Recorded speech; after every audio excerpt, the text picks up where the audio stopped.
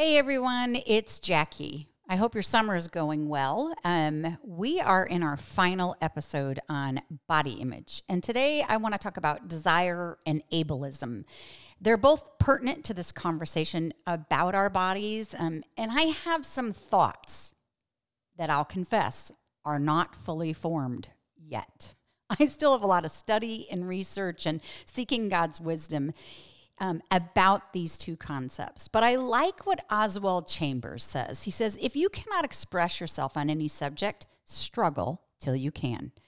So yeah, today's conversation is a struggle because I'm still in the middle of it. And I'd like to invite you to be in the middle of it with me. Welcome to the Jackie Always Unplugged podcast, where we're having off-the-record conversations. I'm Reverend Dr. Jackie Reese, founder and president of the Marcella Project.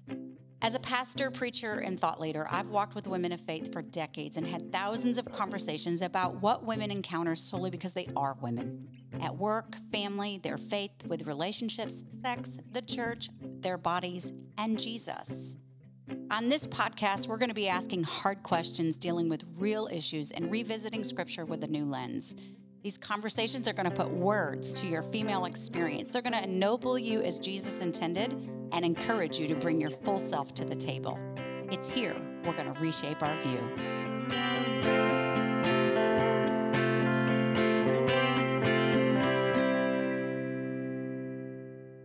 Well, it sure is. It's here. We're going to reshape our view on desire and ableism. And like I said, I want to invite you into this process because scripture says that iron sharpens iron.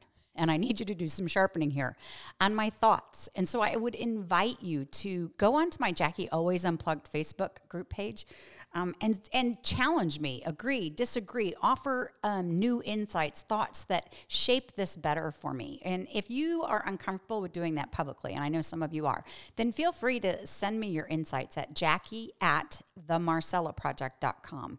I really want to talk about this. I want to understand these concepts better. So I'm going to start with desire. You know, I've been thinking about how the culture in the church talks about the female body, about its worth being found in being thin, sexy, young, getting a man, having babies. But God, you know, as I've shared on several podcasts in this series, God says our bodies are about way more than that. And I believe it. In fact, I believe that if we live confidently in God's narrative, if we let that dominate our lives, well, all kinds of things will change for us. But then there's this other thing, this thing that I want to acknowledge and balance somewhere in the middle of this, and that is wanting to be wanted, you know, longings, this word desire, being desired. And somewhere in this conversation, that has to be a part of it. Because we want our bodies, and again, I want to remind us when I talk about bodies, I am talking about our mind, body, and soul, everything that makes us who we are. Well, we want to be wanted. We want to belong. So I've done a little research, and the word desire in the scripture, it means longing or a turning towards. And that meaning is seen in the very first time we see the word in Genesis 3:16. It's a Hebrew word for desire, and it's actually that Hebrew word in Genesis 3:16 is only used two other times in Scripture. So in Genesis 3:16, it says, "Your desire will be for your husband, and he will rule over you." And then we see that same Hebrew word again in the Song of Solomon in 7:10, where it says, "I am my love's, and his desire is for me."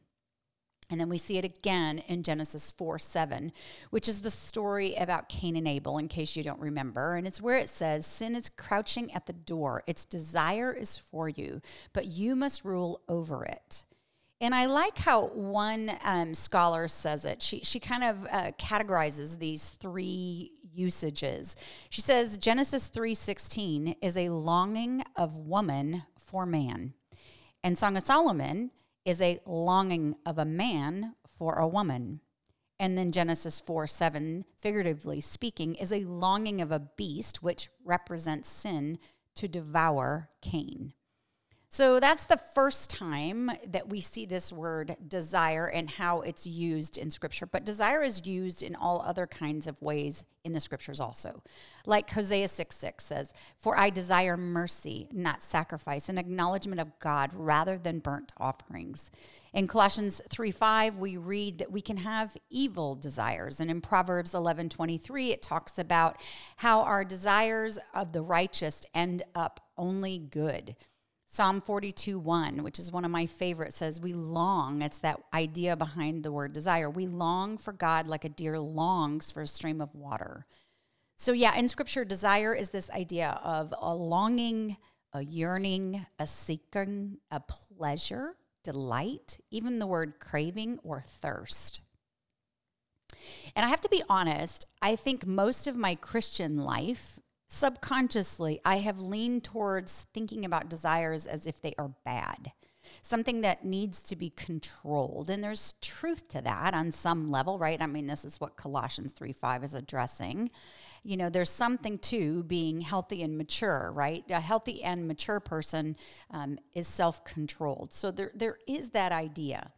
But I think I've leaned too heavily on that side, that desires are bad.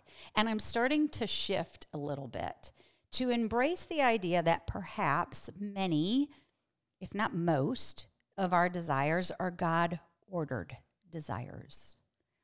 Perhaps fundamentally they are longings, thirst, cravings for goodness and beauty and belonging and purpose, things that were for us in the garden when all things were good and right.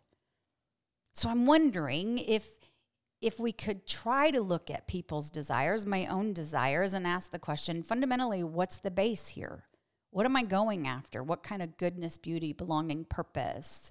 And yes, it might be sideways right now, but is there something good at its core and a good unmet desire that I need to address? So I'm not the only one that thinks this. You know, there are other people that think like me. Or I think like them, probably is more accurate. There's this guy named Curt Thompson, who's a psychiatrist and an author of a book called The Soul of Desire. And he says that underneath all of our longings is a desire to be known. And I couldn't agree with that more. I think Genesis 1 and 2 tells us that story. He says underneath all our longings is a desire to be known. And what's more, that this fundamental yearning manifests itself in our deep need to make things of beauty, revealing who we are to others. So he argues that desire and beauty go hand in hand. So yes, I absolutely want to acknowledge that our desires can and do go sideways. I know that better than anyone else. But I kind of agree with Curt. I think fundamentally, perhaps our desires are good, even God-ordered. I'm still noodling on that. And I invite you to pipe in at any point and let me know what you think about that very concept. Because it does change how we approach things. It does change how we address unmet desires. So why am I talking about desire in this series about body image? Well, like I said before, because I think even though we need to recognize, to identify, to recognize and reject the false narratives about our bodies, that they're supposed to be thin and sexy and young and beautiful with babies and married, I also want to acknowledge that wanting to be wanted, both physically, relationally, emotionally, socially, sexually, you know, that is perhaps God-ordained wanting to be wanted, and that our bodies, mind, body, and soul, actually mediate those desires. I was thinking about this whole concept of desire in relationship to an encounter I had in a parking lot with a guy named Mark, not his real name. And Mark and I were both attending a conference on shame, and we were trying to figure out, we parked in the same parking lot, and we were walking toward the building, trying to figure out which building hosted this particular conference. And no, the speaker was not Brené Brown. And we ended up sitting next to each other at these round tables with a bunch of other men. I think I was the only woman sitting at that table. And as I was talking to Mark, it hit me. He was physically handsome. I mean, really beautiful. And I felt compelled to tell him. And so I did. I said, hey, I hope you don't take this the wrong way, but I just wanted to say to you as a sister in Christ, you are physically beautiful. Now, mind you, I don't go around telling all men this all the time, but I do listen to the Spirit's prompting. And I do believe wholeheartedly that one of the ways we can build up our brothers is by encouraging them when we see something beautiful in them or about them. And that, of course, includes their physical bodies because you're starting to get it, mind, body, and soul.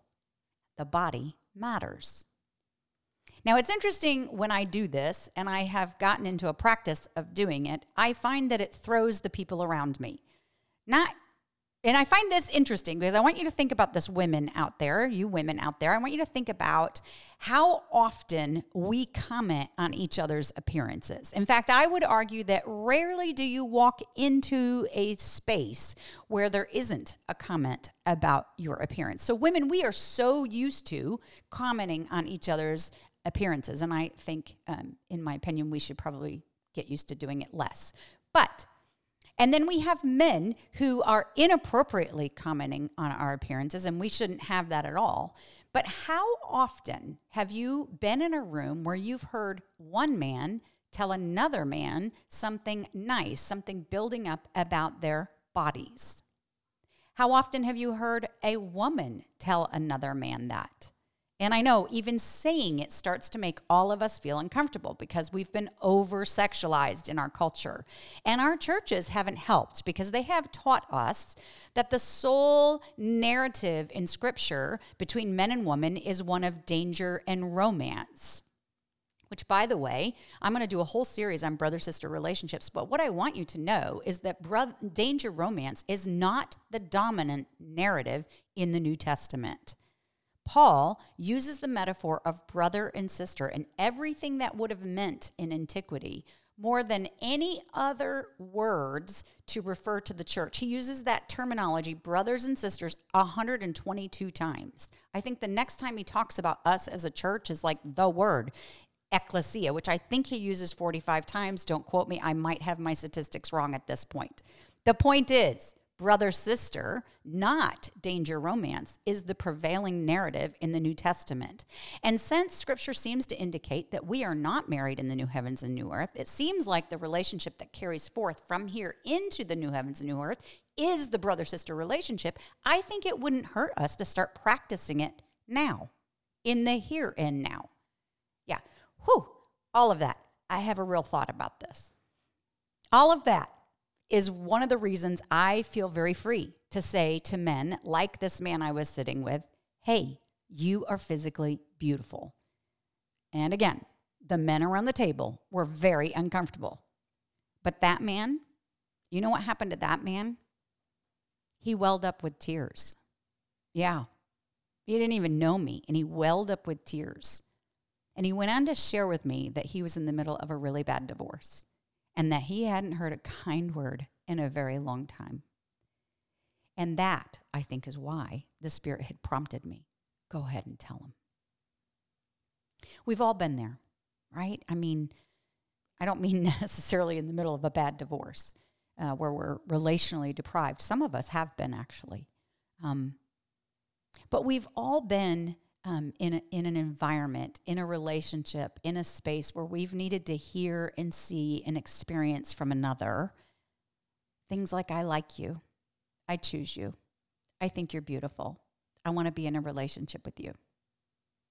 I have sat with a lot of married women who have this ache to be desired by their husbands. And I don't mean just sexually, to be desired in all kinds of ways, like choose me. Want to be with me. Tell me why you like me. I've heard the same ache from single friends to my aging friends who worry if they're going to become invisible because nobody thinks aging is beautiful. And I've heard it in my kids' lives, and I've had it in my own, and I've had it in my marriage. And we've all experienced it in friendships, right? This wanting to be wanted, this longing to be chosen, to belong, like we meet a new person and we like them, we think afterwards, oh, I hope they invite me to hang out again. Yes, you get the point. We have all had this on some level. We all do have this on some level. And I have to ask myself, in light of this, if I start to think about this in a new framework, I have to ask, how am I doing with the God-ordered desires I see in others around me and that I see in myself? How can I speak into them in healthy and mature and hopeful ways? Ways that perhaps help me and others not to attempt to fill them in unhealthy ways. Consider that. There's a proverb that says, hope deferred makes the heart sick, but a desire fulfilled is a tree of life.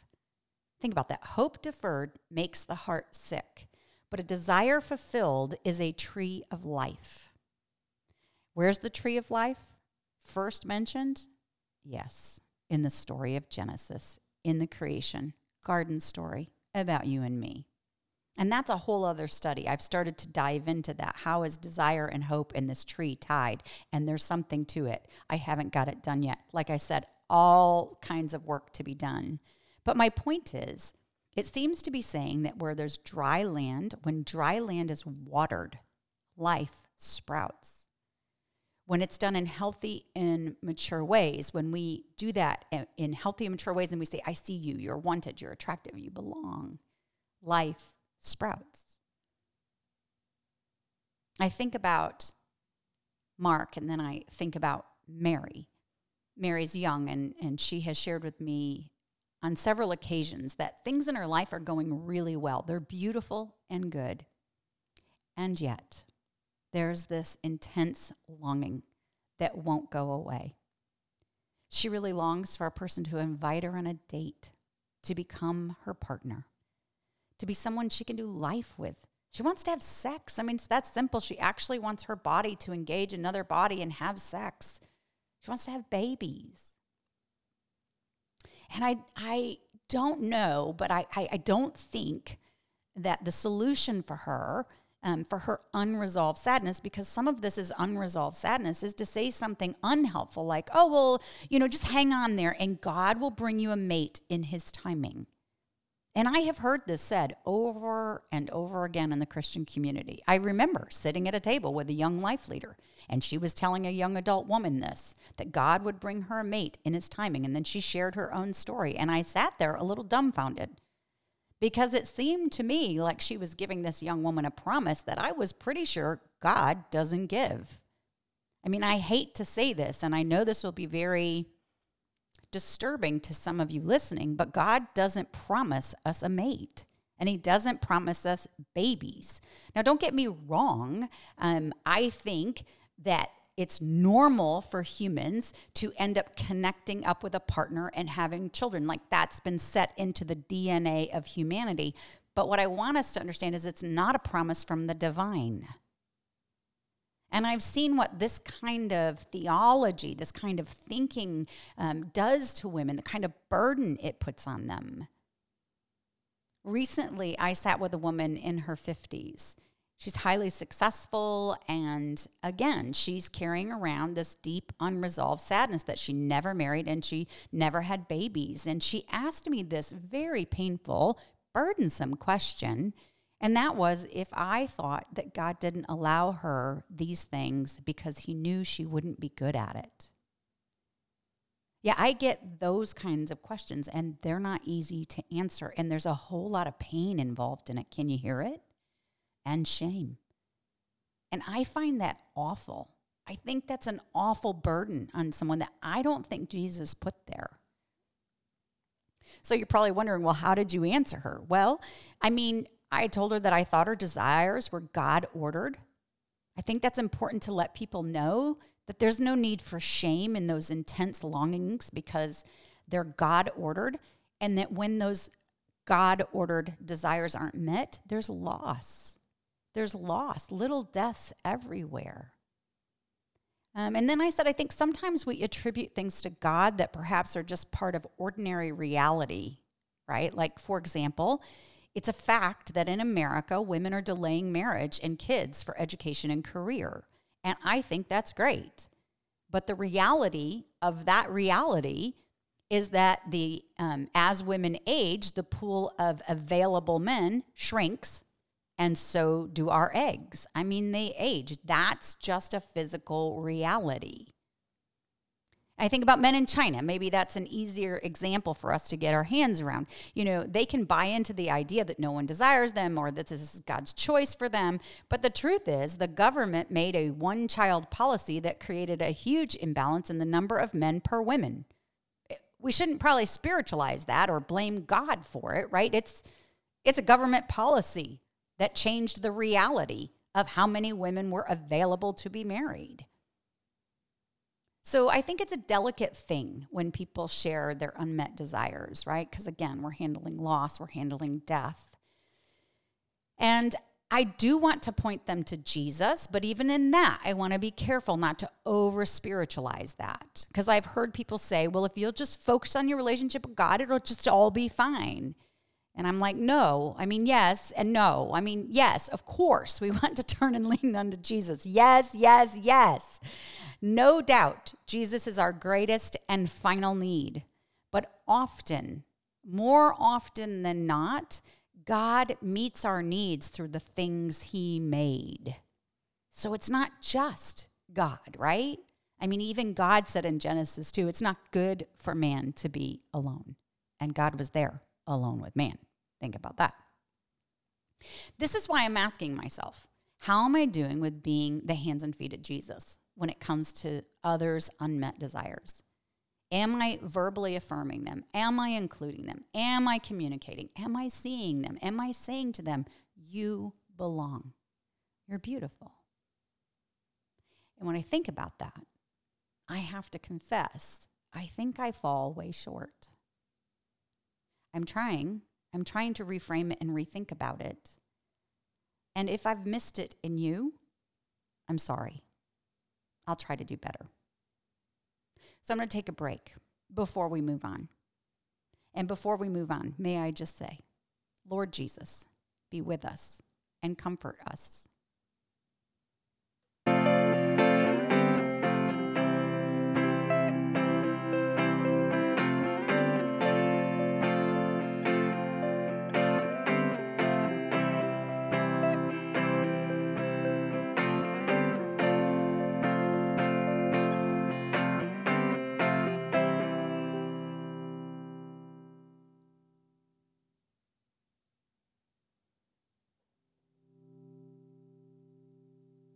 Well, welcome back. I'm moving on to some thoughts I have about ableism. And if you don't know what that is, welcome to the club, because I didn't either until my friend Renee said, hey, if you're going to be doing stuff on body image, I highly recommend you read this book called Sitting Pretty, The View from My Ordinary Resilient Disabled Body by Rebecca Taussig. And I have no idea if I said her last name right. It's Taussig. That's what Renee told me to do. And I did it. Rebecca has her PhD in creative nonfiction and disability studies. She's an author, speaker, teacher, and she's been in a wheelchair since her early childhood. And she defines ableism as this: the process of favoring, fetishizing, and building the world around a mostly imagined, idealized body while discriminating against those bodies perceived to move, see, hear, process, operate, look, or need differently from that vision. She goes on to say that ableism pushes assumptions like some bodies, minds, modes are inherently and always preferable to others. For example, hearing and speaking is always better than deafness and signing. Each of us has a whole, unmarred, perfect body that we were meant to have. The paralyzed, autistic, deaf version is just a sadder, lesser version of the original intent. This tenet is wrapped up in narratives of fat, aging, gender-conforming bodies too. The worth of the body is measured by its capacity for work and/or longevity of life it's able to sustain. Bodies are products. Scars, breaks, and changes in function make that product less valuable. Dependence is inferior to independence. Only some bodies require help, and those bodies are a burden. And on and on and on she went. So if you find yourself, she keeps saying, if you find yourself noodling along with any of these ableist beliefs, that makes sense.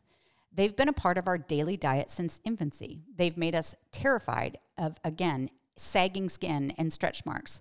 They've turned us into working machines who regularly abuse our bodies to demonstrate our value. Sleepless, work harder, always. They've made us ashamed to ask for help, to take medicine, to use mobility aids. They stifle our capacity to imagine other ways of being in the world. In order to be okay, we must always strive to be the ideal human. Young, smooth, tight, fit, radiant, spry, boundless, stopless, independent. Because if we start to spill out of that tiny little mold, what will it mean? Who will we be? Whew. There's a lot there for us to just pause and ponder about. I would really recommend you read her book. It's well written, and her concepts force us to revisit our understandings of our bodies. She shares a lot of insight, personal stories in her book that helped me understand what it must be like for a disabled person in this culture. She tells a story of going to a party in an old building in New York City and how she rolled in her wheelchair down the narrow hallway, passed by the bathroom, took note. Oops, won't be having any mojitos tonight because I cannot pee in that bathroom. It's way too small. Now, I pee a lot, but and I always take note of where the bathrooms are. It's like one of the first things I do when I walk into a place. But I've never had to think to myself, oh, I can't drink anything tonight, whether that be water or wine, because I'm not going to be able to fit into the bathroom. At that same party, she shared about stories about that all the women were telling about men catcalling. And the assumption in the room was that every woman had shared that experience, but Rebecca had not. And it made her wonder if she belonged. Like, did she fit into this standard female American experience?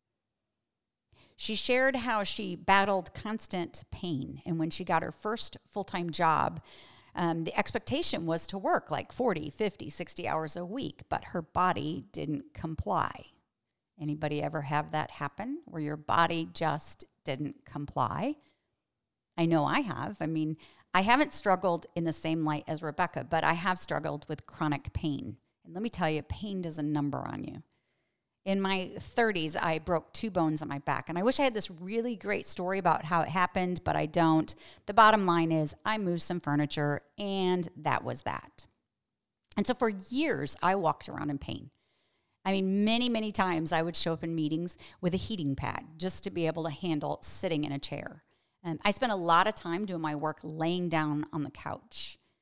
And one of the things we learn from our bodies, being this embodied person, is that we're not God. Because unlike God, we have limitations.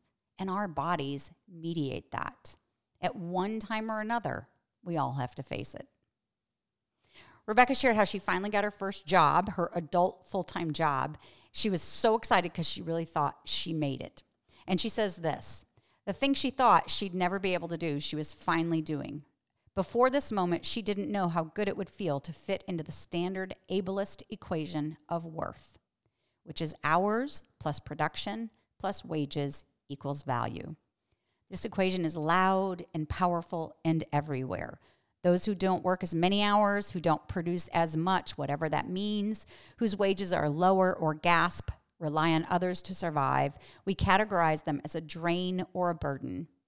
This ableist model tells us that the human body is a work machine whose value is determined by its production, like a toaster that can toast 6 slices of bread instead of the usual 2.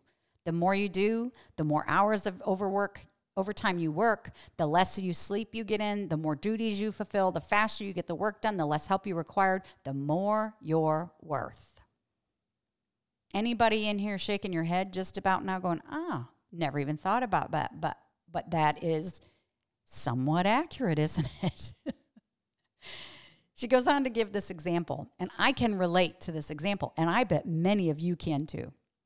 She shared how she was at a conference where there was this panel featuring the voices of young women who'd already garnered notable success in their fields, chef, lawyer, someone in the marketing world, et cetera, et cetera. And a question from the audience was posed to the women on the panel. How do you manage your work-life balance? That's a question we're all asking, isn't it? Especially women who seem to be doing it all. We wonder, how on earth are they doing it? And of course, that's what the woman in the audience wanted to know. How are these highly successful women managing it all? And then she writes, no one wanted the microphone. Reluctantly, one of them said, I'm not really the best person to speak to this. I haven't taken a day off in 11 years. And everyone laughed, and she passed the mic to another woman. And her response was similar. Work kind of is my life, she said almost apologetically. A third woman was the first to even offer a tip. I find exercise is really important, even if it means getting up at 4 a.m. to spend an hour at the gym before the rest of the family wakes up. It's worth it. And then Rebecca goes on to say, I sat in the audience stunned that these were the only responses provided. Really, that's it? Let's all just giggle about the impossibility of having both a career and a body with limits. Each woman on the panel presented themselves as living bodies with endless resources, and they were there to model success from that position. How many women listening in the audience had bodies that could replicate that model? How many could sustain that approach for 10 years? We live in a world that rewards women who push themselves beyond their maximum capacity, and not a single woman alive can maintain that push indefinitely. And that spoke to me. That spoke to my female embodied experience. Because figuratively speaking, I'm one of those women on that panel.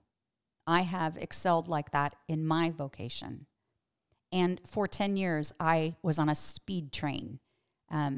I held a full-time job while getting a doctorate, parenting 3 kids, one of which was a very troubled child, keeping a home, trying to stay married. I used to get up at 5 o'clock in the morning and go running so I could be back in the house to make the kids breakfast. And I probably should add, there's a huge pressure to being a pastor. And then add to that, a female pastor.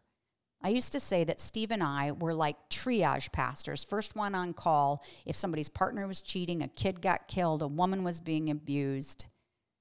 I did a lot of trauma work, and I carried it in my body.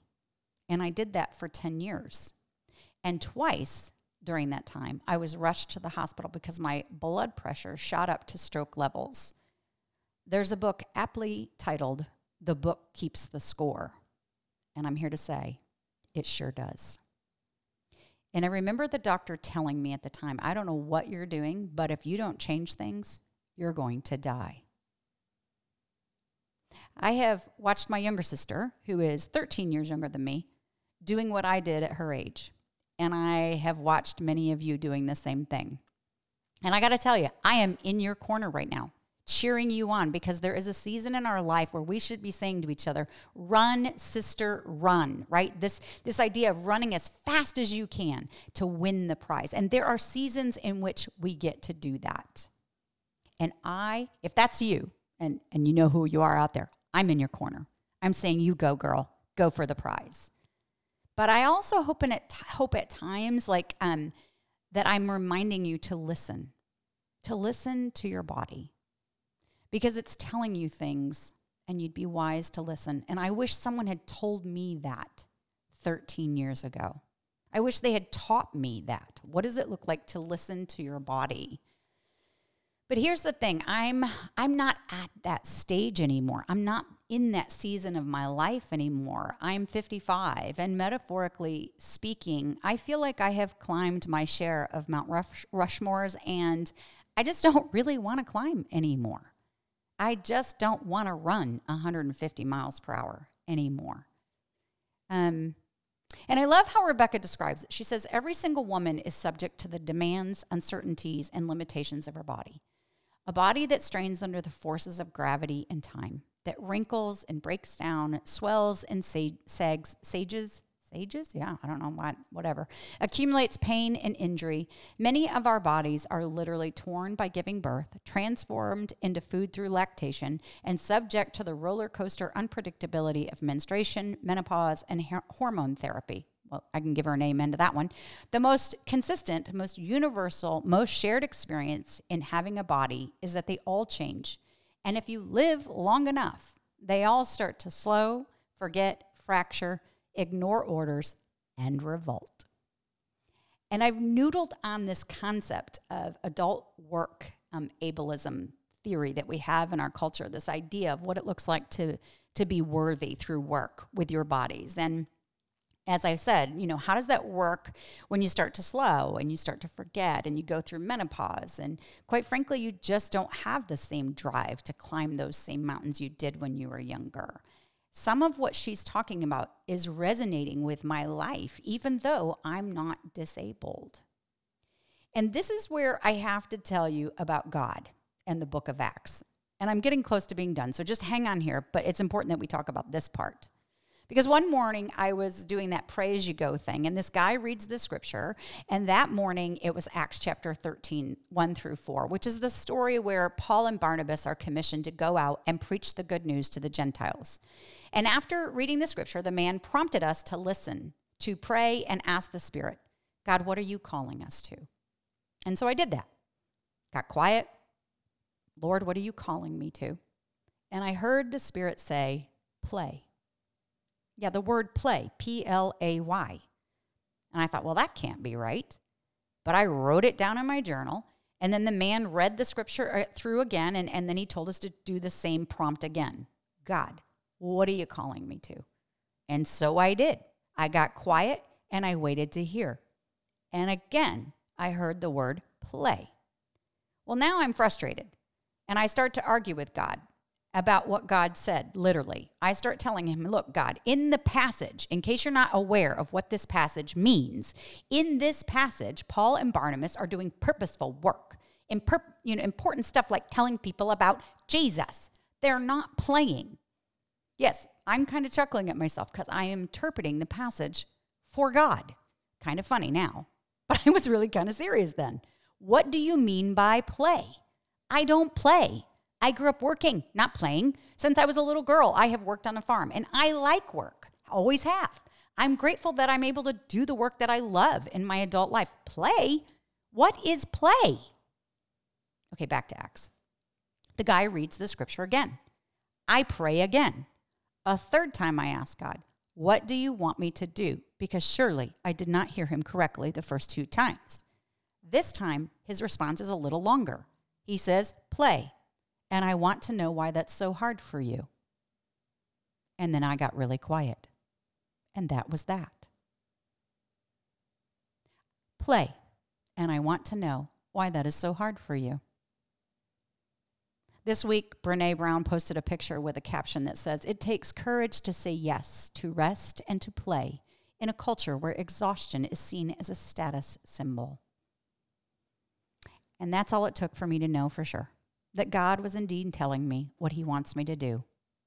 And that's play.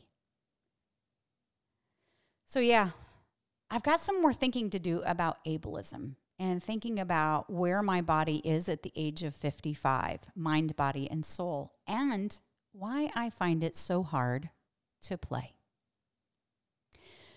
So thanks for listening, for noodling and letting me noodle around what's going on in my brain. It's not fully formulated yet, and I invite you to help me.